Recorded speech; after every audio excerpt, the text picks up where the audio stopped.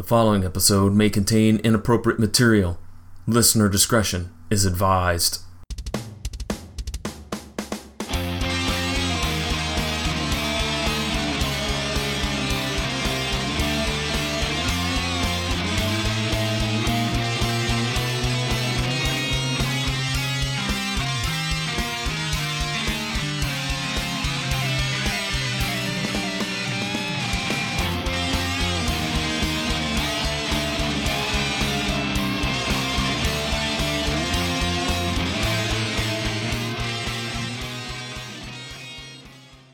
John, I got a question. Am I starting to look pudgy? Why are you muted, John? You're just talking to the air. John's like, I'm muted. I'm just going to not talk to you at all, Jason. You know what? I'm muted because I refuse to answer that question, because that question is a slippery slope. If I say, yes, you look like you are a little bit pudgy, you're going to be mad at me. And if I say, no, you don't look a little bit pudgy, then I'm lying. I don't know. I've got a lot of questions about the end of this episode, and the reason I'm saying that now is because I don't want you to let me forget to talk about it at the end. Because, yeah, I don't think that the ending would go down the way the ending went down, but we'll get to that in a second. But how you doing, man? I'm doing okay. I should probably tell people who they are. Welcome to Mattalk, everybody. It's Jason and John here. We got a guest today. I'm super excited. He's going to be on this week and the next episode, so that's going to be a lot of fun. But yeah, man, it's been chill here. Happy Thanksgiving to everybody that's listening. Yeah, happy Thanksgiving. How was your Thanksgiving, Jason? It was chill. Good. Okay. Mine was a little hectic, but you know, it's a long story, folks. We'll just say car problems, commuting to Thanksgiving, and then unfortunately returning to a very sick doggy who unfortunately I think is going to have to be euthanized. Yeah, that's sad. It is, dude. I'm sorry. And I'm not, this is not a joke. Sorry. I got a little misty there. He's just been for the last month kind of not doing real well. And while we were gone at Thanksgiving, the wheels fell off the wagon, so to speak. And so, you know, it sucks, but he's 10-year-old Newfoundland. He's been a good boy, and certainly going to miss him, but it's the circle of life, man. It just sucks. It has to happen during Thanksgiving time, you know, like on any other random, any other random week, you know, I don't know if it would hit as hard as coming home from Thanksgiving and finding him in that sad of shape, you know? So, well, not to bounce off of that right away, but people always ask us, they're like, what are you guys going to talk about after you're done with Mattalk? So we're on season 4. We got 9 seasons. I just want to show everybody, I just recently picked up Columbo and Murder, She Wrote for the eventual Murder Talk and Columbo Talk. Wait a minute. Time out. Where did you get Columbo at? I you know that I jump on Whatnot a lot. Well, I've joined like a group, and I'm friends with a lot of people on there now. And I got them both for $20. Oh, cool. Yeah, cool. So I'm super excited. I should have pulled Mattalk out and had that up there too, just to have the whole like nursing home collection in the background. But unfortunately, I did not. That's all right. We're a little glitchy here, ladies and gentlemen. Sorry. Hopefully, that's not going to cause any big problems. At least I hope not. All right, Jason, then should we go ahead and introduce our guest who's joining us to talk about this episode of Mattalk? We shall, man. Go ahead and introduce him. I'm still sharing us on Facebook right now and all the groups. You handle that. That's your expertise. Joining us, ladies and gentlemen, is a gentleman that started watching what? I don't know. Hey, Daniel, how are you? He started watching what? When did you start How about you? Daniel? I started watching Mattalk when I was about 12 or 13 years old. I caught it in reruns on the Hallmark Channel and just kind of got sucked in, and I'm a Mattalk fanatic now. Well, what I meant was, when did you start watching our little show or listening to our little show, if you will? Oh, okay. So I think one of the first ones I listened to was The Stripper, which I think was like episode 2 or 3. And I listened to that one, and then I kind of got distracted, kind of got involved with some other stuff, and was not really listening to any podcast. kind of got back in the groove and picked back up with the hunting party. So there's a lot of episodes I've actually missed that I've got to go back and check out. So, okay. Well, you know what? You were always messaging us about how much you enjoyed the show, and we say it all the time. We appreciate everyone that listens, because this little podcast is like the little engine that could. It was not really supposed to be what it's turning out to be, and we love it. We Jason, I know I can speak for him, and we love doing the show, and it's a total surprise that it took off like it did. But that's why we love doing it, because of people like you and all the other listeners out there. And it probably would be an appropriate segue to tell everyone that's watching and listening to this, hey, drop some comments. All right, we got the comments open for people to tell us whether they enjoy the show, they don't like the show, whatever. They love Andy Griffith, they don't like Jason, etc. They want us to stop bantering, John, and get on with the episode. That was one of my our favorite feedback that I've ever received for the show. Stop talking about anything but Mattalk. No, to my favorite, you know what my favorite is, because again, it's going to rear its ugly head again, and that's when we did reviews a few episodes ago. We had that one individual who was very upset with the sexiness of Mattalk, which I don't think those two words have ever gone together in a sentence before, sexiness and Mattalk. But right here, that's what's happening. Sexy time with Mattalk. All right, Jason, you got everything set to go over there? I do. Daniel, this is one of the episodes that was special to you, right? Yes, it was. Can you tell us why? To be honest, I stumbled across it in reruns, and I don't know why it took me so long to watch it. I liked it because it felt more like a Columbo movie, kind of, because you pretty much know from the get-go who the killer is.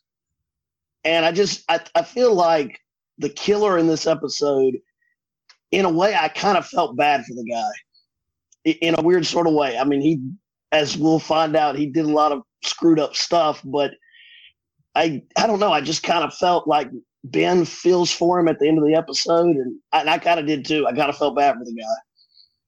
Yeah, but he did do kind of some really crappy stuff, but we'll get into that later on. Daniel, you also have another favorite that you said that you enjoyed watching. Could you tell us a little bit about that episode? Yes, the kidnapper. Now that was due to when I was a kid. I think my dad had recorded that episode off of like NBC. He was bad about like taping literally everything on VHS, like everything, and just keeping it. And he still got these tapes to this day. And so I remember the scene at the very end, and I won't spoil it, for anybody that hasn't gone and watched that episode, but basically the scene where the killer meets what happens to him at that very end. I just remember that scene, and I remember I caught that episode in reruns. I was like, oh, that's that episode that I remember seeing like when I was like 6 or 7. I knew it was Mattalk, but that's really the only thing I knew about it. So that's why it means a lot to me, because it's a clip show. And, typically clip shows are kind of throwaway shows, but in that sense, that's why I like it. It's just kind of sentimental to me. Okay. Yeah, I mean, we both, Jason and I both have shared that there's a lot of nostalgia in our love of Mattalk. Jason, you watched it with your grandmother or grandfather? Both. And both. In home from school sick, Mattalk was always on. And likewise, I kind of rediscovered the show at my brother's house one Christmas, because he didn't have cable. So it was like, it's replayed on MeTV a lot. And so there was just something about it that hooked me. So, it's a great show. And, that's why when we decided to do it, we were going to go throw ourselves in the deep end of the pool and start with episode 1 and work our way through 9 seasons, which I'm glad, Jason, you have already picked out our next projects for 9 years from now. 5 years, John. 5 years from now. Oh, yeah, because we're on season 4. Okay. I'm not a math guy. Leave me alone. All right. That was. Okay. 5 years from now. 5 years from now, you'll be what? 37? And I'll be 84? Yeah. You will be 84. I will not be 37. I'll be turning 29 for like the 16th time.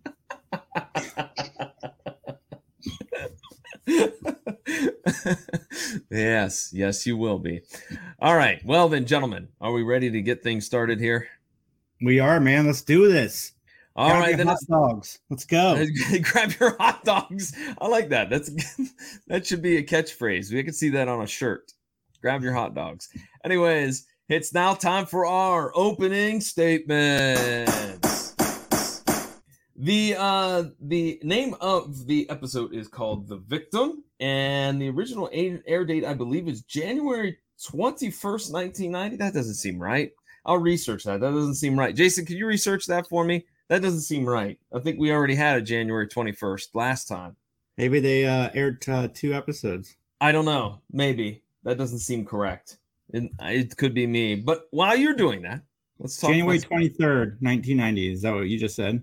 I said 21st, so I wrote it down wrong. January 23rd, 1990. Thank you, Jason.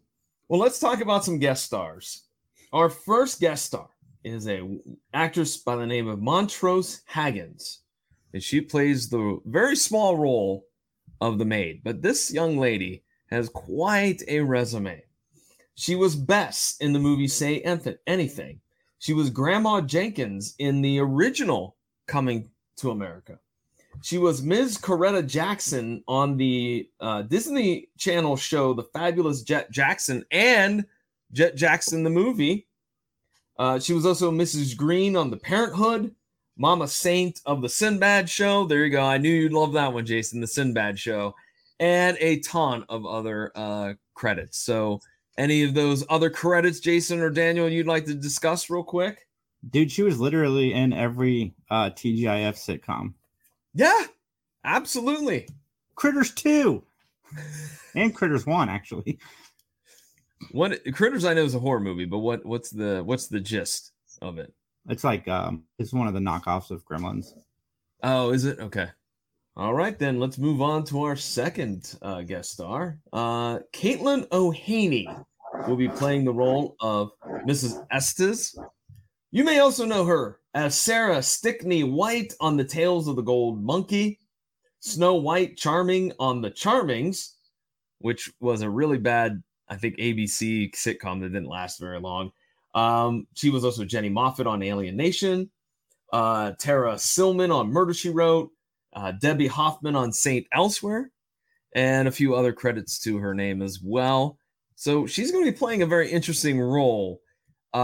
She isn't quite what she seems. The first time that we meet Mrs. Estes, she presents herself in a different way than later on in the episode when she gets a little alone time with Michelle during her part of the investigation. All right, gentlemen, let's move on to our next guest star, a gentleman by the name of Alan Toy. He will be playing the role of Alex Gordon. You may also know as Walter Wicklund in the movie In the Line of Fire. He's also known as the man on crutches in the movie The Aviator. He also was Jack Kelso on The Sentinel, Professor, Patrick Finley on Beverly Hills 90210. He was also Henry on The Sinbad Show. That's right, Jason. I looked out for you. That's not one, but that's 2 individuals connected to The Sinbad Show. I've never seen the Sinbad show. My only thing is that there's nothing more 90s than Sinbad. That's my theory. I'm sticking to it. And so I don't know where the Sinbad show comes from, but I can't think of anything that's more 90s than Sinbad. Sinbad exists in the 90s. There's nothing he's done post the 90s. Okay. Daniel, who do you think is the epitome of the 90s when you talk about actors and actresses? Sinbad. See, I gotta agree with Jason on this one. Sinbad. I mean, I was just watching one of his movies the other day, Jingle All the Way, which is a fantastic Christmas movie.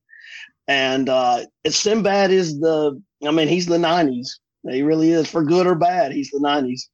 I actually forgot he was in Jingle All the Way. I totally forgot about that. First Kid, the classic film, First Kid. And also, you forgot to mention that Alan Toy was on Beyond Belief Fact or Fiction. Oh, I know. So I really honestly did not know this. And I actually paused the DVD to look this up, like as the episode started, Alan Toy is actually a paraplegic in real life. I was assuming that maybe they cast somebody to play the role that was able-bodied, but he was actually, which explains why there was also, I think, Born on the 4th of July, he had a role as paraplegic number 3, which I didn't jot down because I was like, well, okay, but I should have there. Jason, you know what's funny, man? This guy, from the moment we see him on screen, is so unlikable. His character, ugh. Yeah, well, I have some opinions on that. Justin, by the way, from the back, just says Jim Carrey would like a word with me. So apparently Justin thinks that Jim Carrey could play a paraplegic. More on that as the story develops, because we have one final individual to talk about guest starring on this episode. Patry Allen. She will be playing the role of Kathy Gordon. You may know her as Wendy on Santa Barbara. Phoebe Hall on Highway to Heaven. She was Eve Allen in the 1990 version of The Flash. And she was also tour guide on a show called Masquerade. I wrote that one down because I vaguely remember Masquerade, and as a kid thought it was so cool. Either one of you remember that show? I think it was on ABC. I don't. It was Kirstie Alley, Greg Evigan, and Rod Taylor, and they were like, it was James Bond, but for TV. They were like secret agents. And I remember as a kid watching it. I was 83, so I was like 7 or 8 years old watching it. And I thought it was the coolest show ever. But apparently it didn't. I was the only one that thought it was cool because it only lasted like 2 seasons. It was done.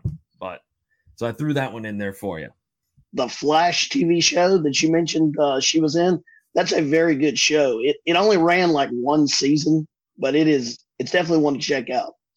Yeah, I liked it. I liked that one. And I think the reason it didn't go farther is budget-wise, because I think it was so wicked expensive to produce. But I also liked the Flash that they ran, over the last 7-8 years. I think that was a very good show. Towards the end, it got a little bit like just recycled, which I think all of those CW DC shows kind of did that. They would start off real strong by season 4 or 5. Then they started to just repeat the same garbage, just with different characters, and it became kind of unentertaining. Arrow, I felt, was that way. The only one that I really liked, and unfortunately they only gave it three seasons, was I really liked Black Lightning. Like, I thought that was like the coolest of all of the CW shows, in my humble opinion. My favorite was Batwoman, and then I stopped watching when she left after season 1. Oh yeah, Ruby Rose left, and then they replaced her. Yeah. I stopped. I've heard it was fine after that, but I really dug it. I really liked the show a lot. Yeah. The only one that I never watched Supergirl. I love Supergirl. Well, okay. All right, gentlemen. With that being said, those are all of our guest stars. Thank you, Jason, again for double checking that factoid about the air date. So I have one question for you, gents. And that question, I need you to give me an opinion, solely your opinion, and only your opinion. So help you. Because if you are, then let's get ready to testify. I feel like I should be swing dancing. Or square dancing. Whatever kind of dancing you do to this music. You know what you do to this music? You tie a damsel to the railroad tracks. That's what you do with that type of music. To the train tracks. All right, the plot. Thoughts of John are those strictly of John Orlando and those of Mattalk podcast. Anyways, the plot for this episode, the victim, is that Ben has a client who has a business partner, who was murdered. And the husband is believed to be the killer. All right, so the opening scene. There's an advertising meeting where a guy's giving his pitch, and there's your standard stereotypical guys in suits sitting around listening to the pitch. And I loved how he used all of the 1980s buzzwords, like all of those words that are so cliche now, power suit and stuff like that. Like, I thought that was great. And then we find out it's an ad for bras. See, nice. Okay. Shoulder pads, man. We were in. Shoulder pads are in. So that it all makes sense. Shoulder pads and then bras. I don't know where you're going with this, Jason. Because you're linking the two, this to the bras. Like in the 80s, women wore, shoulder pads and stuff. So it all connected. Wait, time out. Wait. Are you saying that the brassiere that goes here had like shoulder pads built in? Like no, I'm saying like, there's, that it correlates. Okay. All right. So you're not insinuating that in the 80s there was literally we're gonna I'm sorry, Justin's like going, why did you just do that? Why? So there's no shoulder pads like an NFL football player is what you're getting at. Shoulder pads, and then they have the chest protector. Okay. Now, do you pay attention to our show at all, John? You just in John's La La Land. Dude, the week I've been in John's La La Land. Anyways, I love how Alex quipped, "Where's the sex?" I'm sure that makes one of these reviewers that we heard from a couple weeks ago very upset. Very, very upset. How scandalous. You're talking about bras. I missed that line. The "where's the sex" line. Did you? Yeah. Well, he says it right before he rips that poor guy like to death. Like, you know what I mean? Like he just rips his pitch to, like we are blah, blah, blah. And we have this many stores and blah, blah, blah. He rips him to shred. And Alex is even mad at Brett Howe, his business partner, because he brought in this schlub that didn't know what to do. Alex calls his home, tells his wife he's working late. He's going to stay at the hotel. I don't know about you two, but when I heard that, I'm like, someone's having an affair, but not who actually was having the affair, because I was wrong on that. I thought Alex was having an affair. What say you two? I immediately was thinking about when I was rewatching this show, doing a little research for this episode. I immediately was like, man, there's some high implied sexual content in this episode. So I was a little worried then. But yeah, I immediately was like, they didn't make it more obvious than that. I mean, they basically came out and told you that, yeah, somebody's messing around. Yeah, I just thought it was Alex. I thought Alex had like a girlfriend on the side. That's the way it kind of, to me, that's where my mind went. And then later on, we find out who's actually having the affair. I'm like, oh, okay. Jason, what about you? I didn't think about it. Really? Yeah, no, I didn't put too much into it. I figured that because I'm watching this on Amazon Prime, so I don't know if the DVDs are like it, but the Amazon Prime one has the freaking previews ahead of time of what's happening. So I kind of knew the guy was the killer, so I figured, setting somebody up. You need to not watch those intros. You need to turn them on and then go in the other room until they're done. It's so stupid, man. Why did they do that? All of the shows did that back then. Like, they showed you clips of the episode prior to the episode starting. Like, this doesn't make any sense to me. I think that's the industry standards in the 70s and 80s. That's just what you did. I agree with you. I think it's silly. It gives away what's going to happen, but it was something that they did. I don't know. If somebody knows out there, Jason, where can they get in touch with us? BENMATTALK@gmail.com. Or through this Facebook page, which is, of course, Mattalk Podcast and Mattalk_podcast on Twitter. Yeah, we have 3 followers on Twitter now, everybody. Twitter's not, our Twitter game is weak. Let's just be honest. Yeah. Oh, yes. Justin just reminded me that it's X. It is not Twitter. I refuse to say that X. It's stupid. You're dumb. Idiot. Daniel's giving us the X. I'm convinced. I was thinking about D-Generation X, but Oh, nice. Okay, I can get with that. I'm the wrestling nerd here, so there you go. I'm convinced Twitter was just bought to see how long it would take him to dig it into the ground. You're not wrong on that. Not wrong on that at all. All right. Well, we also find out here right after where Alex makes the phone call home to his wife that he's in a wheelchair, because we finally get a shot of him in the wheelchair. And then the scene kind of fades from a very busy office to the after hours. And Alex is still there working late. and he goes and gets the keys out of somebody's desk for something. And that I liked because it kind of added a layer to the mystery, because I was always like, where do those keys go? Where do those keys go? Are they part of the murder? Or are they part of the cover up? Like, where do they go? So I like that. I thought that was a nice touch.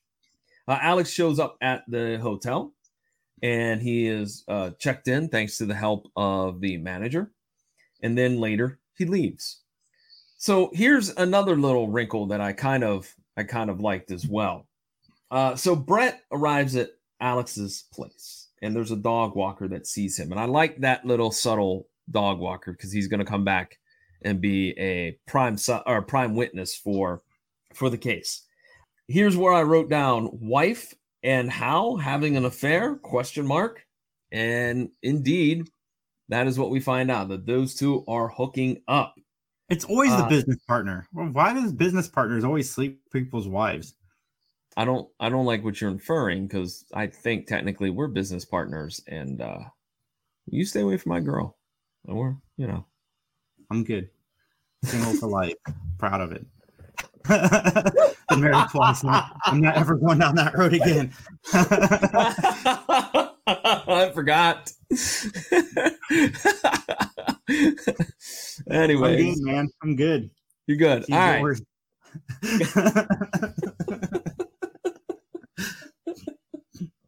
Anyway,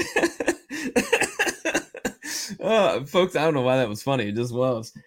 So the wife is having an affair with Hal, Brett Hal. And so Brett leaves, and we get a shot of Alex, who has been casing his own house for a while. So he enters the house, turns off the alarm, and decides to rappel up the staircase using some ninja style stuff that I did not anticipate. So let's talk about this, because I think this is going to be the elephant in the room. How plausible is it that somebody would be able to shimmy up a rope to get over top of the banister to be on the second floor? Very. I thought they explained it pretty well later in the episode. I mean, dude's got upper body strength. I mean, most people in the fire departments and stuff, they're trained to climb a rope with just their arms. Daniel, what say you? I liked it. I mean, it made sense to me because, like Jason said, it will come back into play at the end of the episode. So, yeah, it made sense to me. Okay, I had a little bit of a hard time suspending my disbelief a little bit. I was like, dude, come on.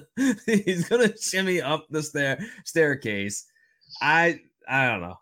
I want to. Maybe it'd be better if it was a Batman, grappling hook. That's the word I'm looking for. Maybe it was one of those. I would have been more cool. The least unrealistic part of the whole scene was the fact that he got the rope so smoothly up there to climb. But yeah, the climbing part is very believable. Yeah, because if it was me, I would have taken 16 times to get that rope to flip up and around the banister. And by that time, the wife would have probably heard thump, thump, thump of me missing every time with the rope and come out and go, what are you doing? But Alex does sneak into his bedroom, where he stabs his wife to death and then strips down from his clothing and covers up his crime. And then we cut to a scene the next day where Lieutenant Bob Brooks comes, and he has to tell Alex some bad news. And that bad news is that his wife is dead. Man, oh man, what a great acting job from Alex. That dude was on it. He's sociopathic with his act. That was good. That was real good. They mentioned something about a Jaguar, right? Which I thought, John, I want to point out, because this is one of the first times we've actually ever seen this in a Mattalk episode, where the guy who was accused of the crime, he actually has an emotional breakdown over her dying. We don't really see that. Usually everybody's over it within seconds awaiting their trial.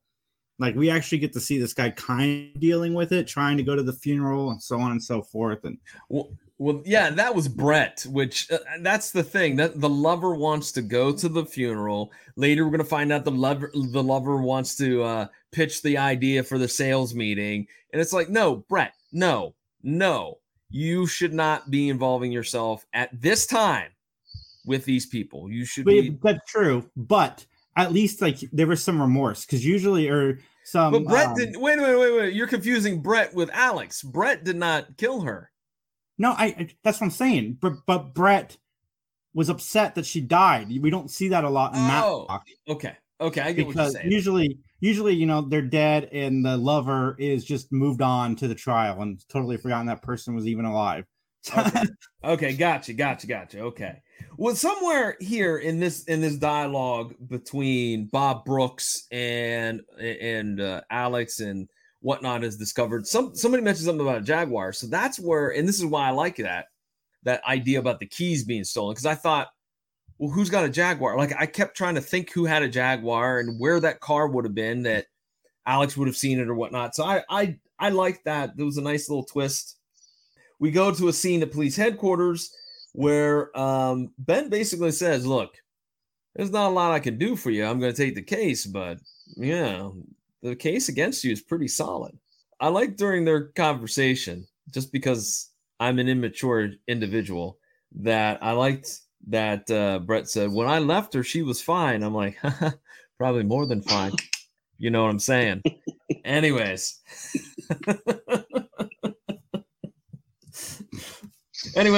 Ben, again, he seemed, I don't know, like in this last little bit before they go to the commercial break, he seems kind of a little bit judgy.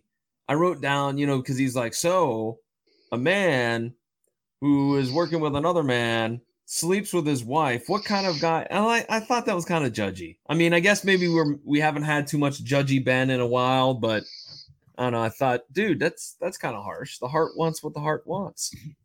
You go back to Alex's home, and Conrad and Michelle are there to investigate. Bob Brooks shows them the chairlift and says, hey, this can't be used, to get up and down the steps. And poor Conrad, still clueless, is like, whoa, I don't understand why I couldn't get up the steps. Because he's a paraplegic. Oh, way to go, Conrad.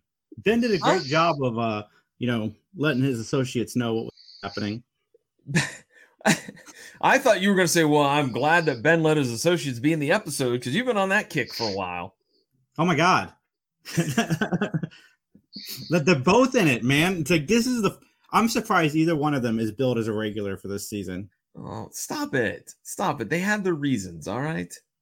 Daniel, do you feel this upset as my partner does here about Michelle and Conrad being not as available in many of these episodes? The shows have been great. I'm just saying that they've not been in them. I'm a big Conrad mark. I love that character. I loved him in Die Hard, Top Gun. He was in a few other 80s movies. I like Clarence Gilliard. Loved him in Walker, Texas Ranger. I think it's a shame that he wasn't in more episodes of this season. Michelle, as much as this is going to sound like I'm just being a guy, I mean, she was good to look at. I did like that. But Conrad, to me, he seemed to do more of the legwork. He was just, he was on it. In the episodes he's in, he seems to be on it. This one, he seems to be a little bit off. But usually he's on it. Who I really feel bad for is poor Julie, because she's like maybe in 2 episodes this season or something like that. But she's a regular and she's on the credits every time. Yes, that's a good catch because you are correct. She's been on, I think, 2 episodes so far. I think I looked it up. I think she's only in 4 episodes in season 4. I'm not sure on that. Don't quote me on that. But she's in a very few amount, a handful of episodes. And yeah, you're right. She's in the credits, but yet where is she? All right, well, we go back to the episode where Conrad and Michelle are interviewing Alex along with Mr. and Mrs. Estes. And this is where Brett barges in, pleading his innocence. And I'm like, why are you doing this, dude? Why? See, you're just making yourself look guilty or deranged, one of the two. Jason, you have something to say? No. He does. He looks desperate. Is this the scene where Alex yells out, "You bastard," or something like that? Yes, I wrote that. I love this scene because I loved any episode of Matlock where they would let like SOB or bastard slip out, because it wasn't in every episode, and you could kind of tell the shows were trying to get a little edgy, but they weren't full blown into like cussing a whole lot. But I just remember him going, "You bastard." I mean, I would rewind it like 5 or 6 times just because it was so, I don't know, it cracked me up. Yeah, and then he ended up like chasing him away. Kind of, he started rolling towards him, and he ran away. And I'm like, this is just so comical. And it was a nice introduction for Mrs. Estes, as I mentioned, because in a little bit she is going to she seems very, very like sympathetic to Alex and whatnot. But then later when she talks to Michelle, she gives the full details, the real scoop, if you will, about how Alex really treated his wife, Kathy, and how, the whole backstory to the automobile accident and all that, which we'll get into here shortly. Here's a good comical scene. Ben is in the gym and he's watching a very, very buff, very well put together, very pretty blonde woman lifting weights, and he just stands there and stares because that's not weird at all, Ben. Not weird at all. Because Ben's a pervert. I mean, he is. Well, he's more Ben is more sex curious than a pervert, I would say. Yeah, I think that is right. He's very curious. I agree with that. Pervert might be Matt Slander. Thank you, Justin, for that note.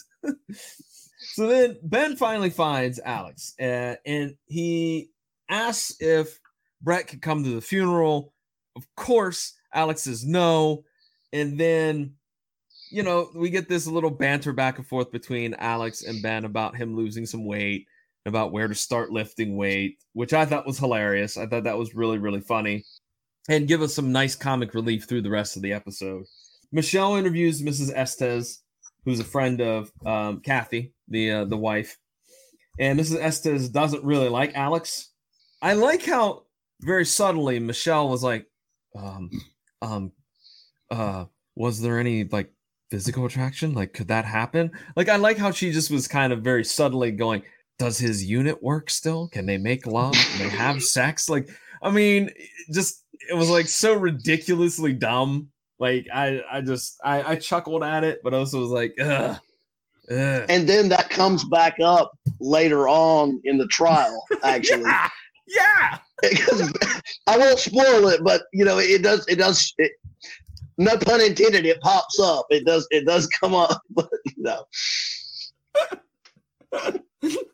Yes, it does pop up. I guess. Anyways, I have some notes on that scene too. But basically, Mrs. Estes gives the backstory about the car accident. There was a horrible car accident. The car caught on fire. Alex went and drug his wife out, but the car moved, crushing his legs. He couldn't get out, et cetera, et cetera. And basically, the question is asked: why won't Alex divorce his wife? And his wife is sitting on $6 million, which is a huge inheritance, and so it doesn't make financial sense to get divorced. Estes claims that Alex was a nice individual before the incident, and he certainly wasn't after the incident. We go to a scene where Conrad doesn't think that Alex killed his wife. He's like, man, look, there ain't no way. There's no way he could kill his wife. He's in a wheelchair, et cetera, et cetera. Hold on, you found the food. Wait a minute. The lunch is coming up. Hold on. Okay. I got it in my notes. Ben gets a little huffy with Conrad and says, hey, why don't you go out and try to talk to the people at the motel? We get a scene of Alex attempting to throw clothes away in a supermarket dumpster, but he's foiled by the night janitor. And then, Jason, your favorite scene, I have a feeling. Conrad shows up with lunch consisting of burgers, hot dogs, milkshakes, everything that obviously is not good for you. And Ben's so reluctant to eat it, and Conrad's like, but you like hot dogs. And he's like, well, I was told I was pudgy. But he asked Conrad if he thinks he's pudgy, and Conrad's like, yeah, a little bit. And I like how he's like, my figure was the only thing I used to have. And like, he jokes about it, but Daniel, what do you think about this weight loss dilemma that Ben has? I'll be honest. I think Ben was upset because they weren't hot dogs from Charlie. If Charlie had made them, he probably would have been happier. Yes, you're right. Absolutely. So basically, Conrad does tell Ben that he did find something out, that on the night of the murder, Alex got a different room. Like, he always has the same room because of wheelchair access. But this night, he wanted a room that's in the back of the complex. They also discuss, Ben and Conrad, that the wife, has all this money and that Alex is not in the will. So the only way that he can get the money is if something would happen to her. And so Conrad is dispatched to go follow Alex. And this I thought was the best part of this whole scene, was Conrad just starts packing up the lunch. And Ben's like, are you going to leave that here? Are you going to eat all that? You going to eat all that? Like a small child begging for food. He's like, I'm going to eat it all while I follow this guy, this paraplegic who you think climbed the stairs to murder his wife. Mm-hmm. Yeah. Mm-hmm. So we go to the courtroom and we have the dog walker on the stand, and he testifies that he saw Brett entering the house on the night of the murder. We also see a scene where the maid is on the stand and she says, listen, the alarm was always on. The missus never forgot. It always was on. So Ben has another chat with Alex regarding, Brett doing the pitch for this big project, which Alex said, absolutely not. He's not doing that. No. And then Ben questions him a little bit about the hotel, which I liked how Alex quipped, do you think I'm a suspect? I thought that was very, very cocky, very fitting for that character. Bob Brooks is on the stand. He testifies that, of course, Brett's prints were all over the house, even in the bedroom. And Ben was like, yeah, dude, listen, if you go to your friend's house, I bet you'll find your fingerprints there too, because they're all over the place. That's just what people do. But however, the knife was found in Brett's car, completely wiped. And Ben thinks that's suspicious, because why would you take all the time to wipe that off, but yet leave fingerprints all over the place inside the house, which he's got a very valid point. Mm-hmm. Ben is doing Ben things, shall we say. He starts spinning a yarn, and the prosecutor doesn't like it. He objects. The judge sustains it. Ben keeps on going. And this goes on for like 3 or 4 times, where just Ben's just like, he's paying. He gives zero cares about what the judge says, what the prosecutor said. He's spinning his theory. Nobody cares. And and then he demands to have a meeting with the district attorney and Alex. And that meeting was all about a $50,000 bracelet that belonged to Kathy, the wife. It's missing. And so Ben wants a warrant to see the safe, the contents of the safe in their home. And so we go to a scene where Bob Brooks opens the safe, and the DA is there. And of course, the bracelet is in there. This is something I'm sure Geraldo Rivera can understand. Opening a safe, finding nothing there. Nice. Pull it back to last week's episode, or 2 weeks ago's episode. Nice, John. Yeah, thank you. Thank you very much. Thank you. I worked very hard on that joke. Anyways. Okay, so everyone leaves Alex's house. And Ben chats with Alex one more time. And he goes through the, must have been hard on you, to be a paraplegic. You must have been very angry at the circumstances. Goes back over the car accident thing. And Alex, his defense was, yeah, man, I was angry for a while, but I'm over it now. And yeah, my wife has needs. I let her do whatever she wants, because if the shoe was on the other foot, she would probably do the same thing to me. Like, she would let me go about, doing what I need to do. But what Ben reveals is that Kathy gave the safe combination to Brett. And so Brett forwarded that information over to Ben. And when he looked, the bracelet wasn't there the day before, but it magically reappeared. Now, here's my question. This was confusing to me, and maybe Daniel or JC, you can explain this to me. I didn't understand how the bracelet factored into the case at all. Like, yes, it wasn't there. It was there, but so what? Like, I didn't get, Can you help me out on that one? I'm completely baffled. It was because I was really hoping that you guys would help me figure that out because I was kind of wondering the same thing. I paid attention to everybody. Let's just calm down because the killer would have the bracelet because the bracelet wasn't found on her. So, and it wasn't in the safe as Ben thing. So Ben set up the guy because only the killer could have the bracelet. So Ben knew the safe was empty. And then obviously the killer put the bracelet into the safe. What? No. Yeah. I don't follow. So wait. Okay. Time out. So let me recap what you just said. The killer would have taken the bracelet out of the safe and would have had it on them. Okay. It was never in the safe. The bracelet was on her when she died. Okay, but then they didn't mention that in the earlier part. Because only the killer knew it, and Ben knew it. And Ben's setting the killer up right now. It gets explained in the post scene. Oh, okay. Let's move on then. Let's go ahead. Because he puts the bracelet back in the safe that was empty prior to him doing so. Okay. I think they tried to give like Sopranos depth to a Matlock episode, and Jason was just in tune, and I was just thinking, hey, it's just a Matlock episode. It's not going to get that deep. So Jason was in tune, and I wasn't. I just was confused by it because I was like, I don't see where nobody mentioned a bracelet at all until this point. That's why I was confused. Yeah, no, the bracelet was used to set him up. All right, well then let's move on here because we have Alex just randomly driving around town with Conrad on his tails. And Alex ends up using a drive-through at a fast food restaurant to try to lose Conrad. There's a decent car chase. Let's be honest, we haven't seen too many car chases in Matlock. So, that's a positive, I would say. Yeah. So Conrad ends up calling Ben saying he lost me. So Alex is rolling along in a rough part of town and drops off the evidence in a dumpster. And so then that leads us to the courtroom where Alex is on the stand. Again, his how do I want to say it? His sexual health is brought up again. Did I do that tactfully, guys? Did I?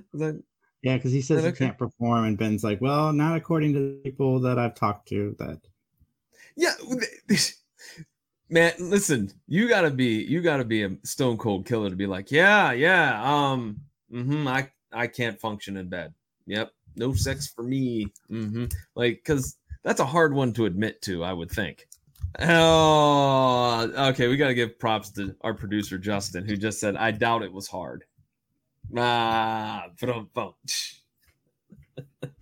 Anyways. It's a family show, John. It is. Hey. I pushed with a lot of sexual content. Well, I want that person that wrote that review to know that we take it seriously. That if they're bothered by sexual content, then we're going to highlight all the sexual content because it's Matlock, darn it. We find out that actually the wife, Alex's wife, Kathy, was filing for divorce, and her inheritance was huge, and so that would be motive, along with the fact that there's the affair going on to kill Kathy.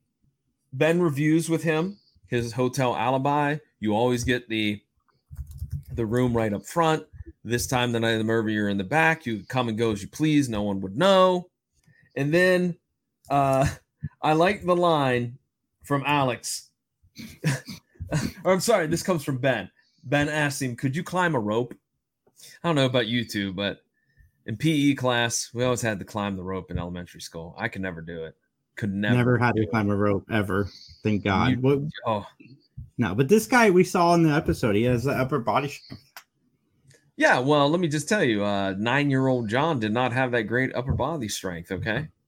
No, I'm so glad not to climb the rope, man. I had enough problem getting picked on. Not climbing the rope would have been more added on to the pile. Yeah. So Ben claims that Alex set up the affair. All right, he made the phone call while Brett was in the office because he knew that Brett would run over there trying to hook up with his wife, and that's why he did it. And he also framed Brett for it as a measure of revenge. Ben thinks that Alex could have used a rope to climb upstairs. He got the evidence of the rope and all of the equipment and his bloody gloves and clothing and whatnot from the dumpster. But who got it? Not Conrad, but by another PI working the case. I want this guy's story. I do. I want a one-off episode with this guy's backstory. I'm serious. Was Conrad not capable enough and you had to go hire somebody else, Ben? That's going to cause dissension. That's going to cause some hurt feelings, don't you think? Is it just me, or did the other PI, did he not look like G. Gordon Liddy? No, but he looked like Stacy Keach and Mike Hammer in that. I thought he looked more like Stacy Keach, but I mean, G. Gordon Liddy, I mean, that wouldn't be a stretch either. Guys, let's talk about that very dramatic closing scene. How dramatic was that? I mean, that cinematography, that was really cool stuff. I mean, the stare down at the end before the credits roll. Oh man, I thought it was good stuff. Okay, what? We're here. I gotta ask. So let's go. Prosecutor, without like saying, if pending DNA analysis case files drop, he just drops the case like based on Mattalk's word. That would never happen in real life. Jason, that happens in almost every flipping show. I mean, they're like, he's right. He won. He won. He is always right. So maybe that's, but I'm just watching it like, he didn't even say like pending DNA. He's just like, you know what? If he says it, then it's true. Well, keep in mind, we talked about this very early on. DNA is still going to be a relatively new thing coming around in the 1990, 91. It's just starting. So it's not been as prevalent as before, but still, yeah, you would think there would be something like, hey, hold on for a minute. Let's investigate some of these claims real quick a little bit further. You would think that, but what some of the other things that you said, Jason, you had questions about? That's it. That was my question. Oh, okay. That would never happen, right? Okay. I'm asking. Yeah, I'm pretty sure that wouldn't happen, even in 1990. Daniel, do you have any questions? I don't know. I just thought about this myself, actually, but is it just me, or does Alex look like an evil Clark Kent in a way? He does, a little bit. I'll give you that. He also had quite an odd hairstyle as well. He did. Yeah, it was odd. I was like, So, all right, well then, if there's nothing further, then let's go ahead and get into our closing statements. This is the part of the podcast where John and I will rate the show on a gavel system. 1 gavel meaning the show is absolutely horrible. 10 gavels means it was amazing. Negative 57 gavels. We are moving to South America and changing our names to Pierre. John, how do you rank this episode? Time out. Wait a minute. We're both changing our names to Pierre? Yeah. Okay. That's how bad the episode was. That's how bad the episode was? Yeah. Well, okay, Pierre, we got to have a great French-Canadian last name, though. So I'm going to have to work on that. Ooh, yeah. How about Pierre Lochambeau? I like that. That'll be my name. Yeah, or we could be numbers to it. Pierre 1, Pierre 2. Well, technically that'd be Pierre 1, Pierre 2. Yeah, there you go. Anyways, I just enjoy where you randomly say we're going to be if the episode's that bad. But okay. So gavel system here. You know what? We should let our guest go first. Yeah, I agree. What are you doing? I'm sorry, Daniel. I'm sorry for his. I should have invited Daniel to go with us to South Africa. But you get to keep your name. You get to keep your name. We have to change our name. Right. And I must say, at first, when he said South, I thought he was getting ready to say Carolina because that's where I live. And I was really like, yeah, I got plenty of places y'all can come down here and hide out, But now I must say, I give it 9 gavels out of 10. I would have probably given it 10 gavels, but the 2 factors that really cost me not to do that. One, Ben does not call anyone a jackass in this episode, which is kind of a letdown because I do look forward to that moment every time I watch Mattalk. Who's he going to call a jackass this time? Secondly, Conrad slipping up, did get those hot dogs from Charlie. That's the big thing. I mean, like I said, if it wasn't for that, I'd have given it, 10 gavels. But I think the key part of the episode is like Ben kind of looks at Alex, man, I feel sorry for this son of a gun. Like, in a way, Ben kind of looks a little sad.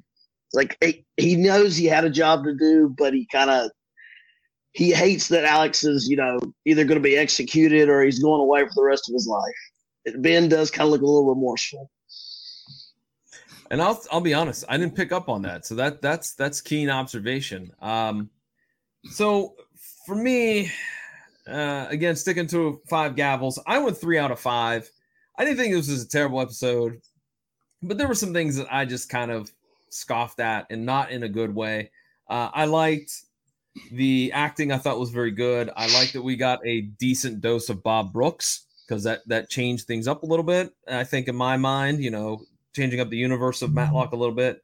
I do like the idea of a paraplegic killer. I just wish that they could have done it a different way, because that was one of my negatives, was the silly repelling, and Brett's behavior was a negative. And also, I think this has got to be like the 4th or 5th time that we've had, maybe even more, that we've had a really obnoxious, over the top businessman. And I just kind of feel like, can we get a different type of, can it just be a normal construction worker that's accused of murder or something like that? It seems, I don't know. It seems like it's getting a little bit of a cliche, but for me, 3 gavels. Jason, what say you? Everybody, John is wrong. As usual, John is wrong.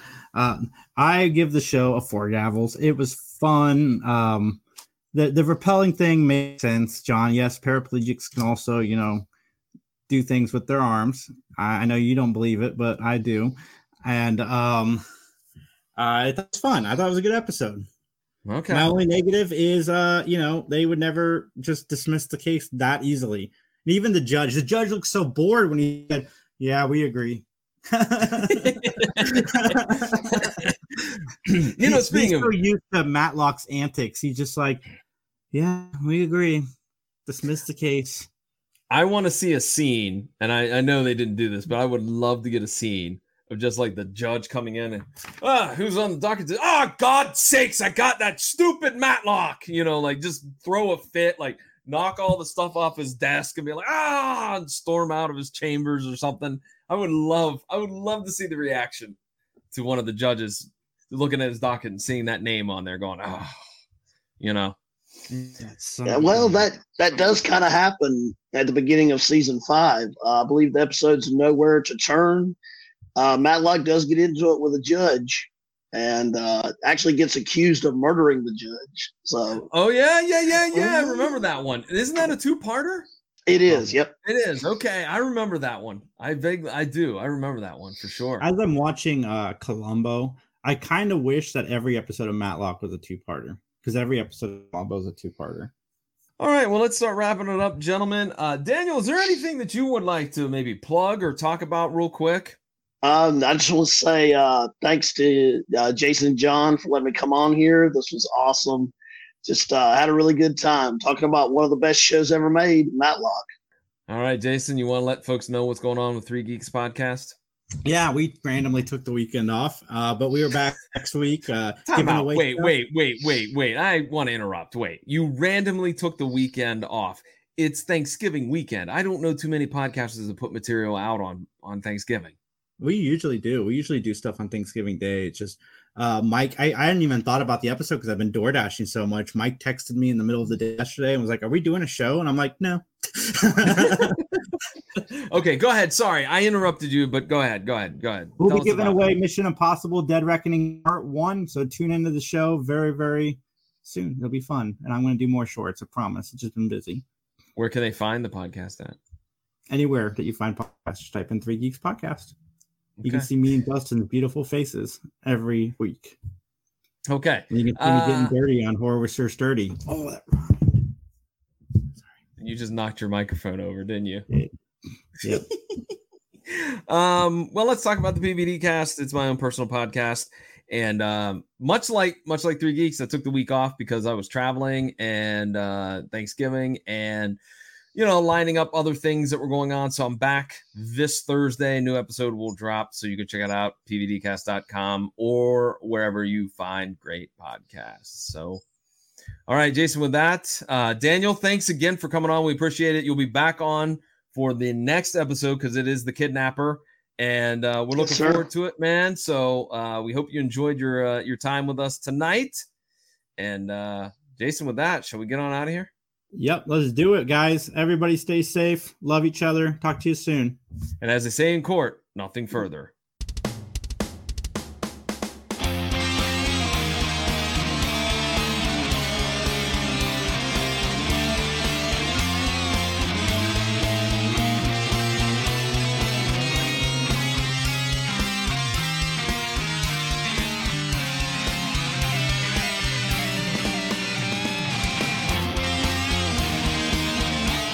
The following is a joint production of the Three Geeks Podcast and John Orlando Enterprises, LLC.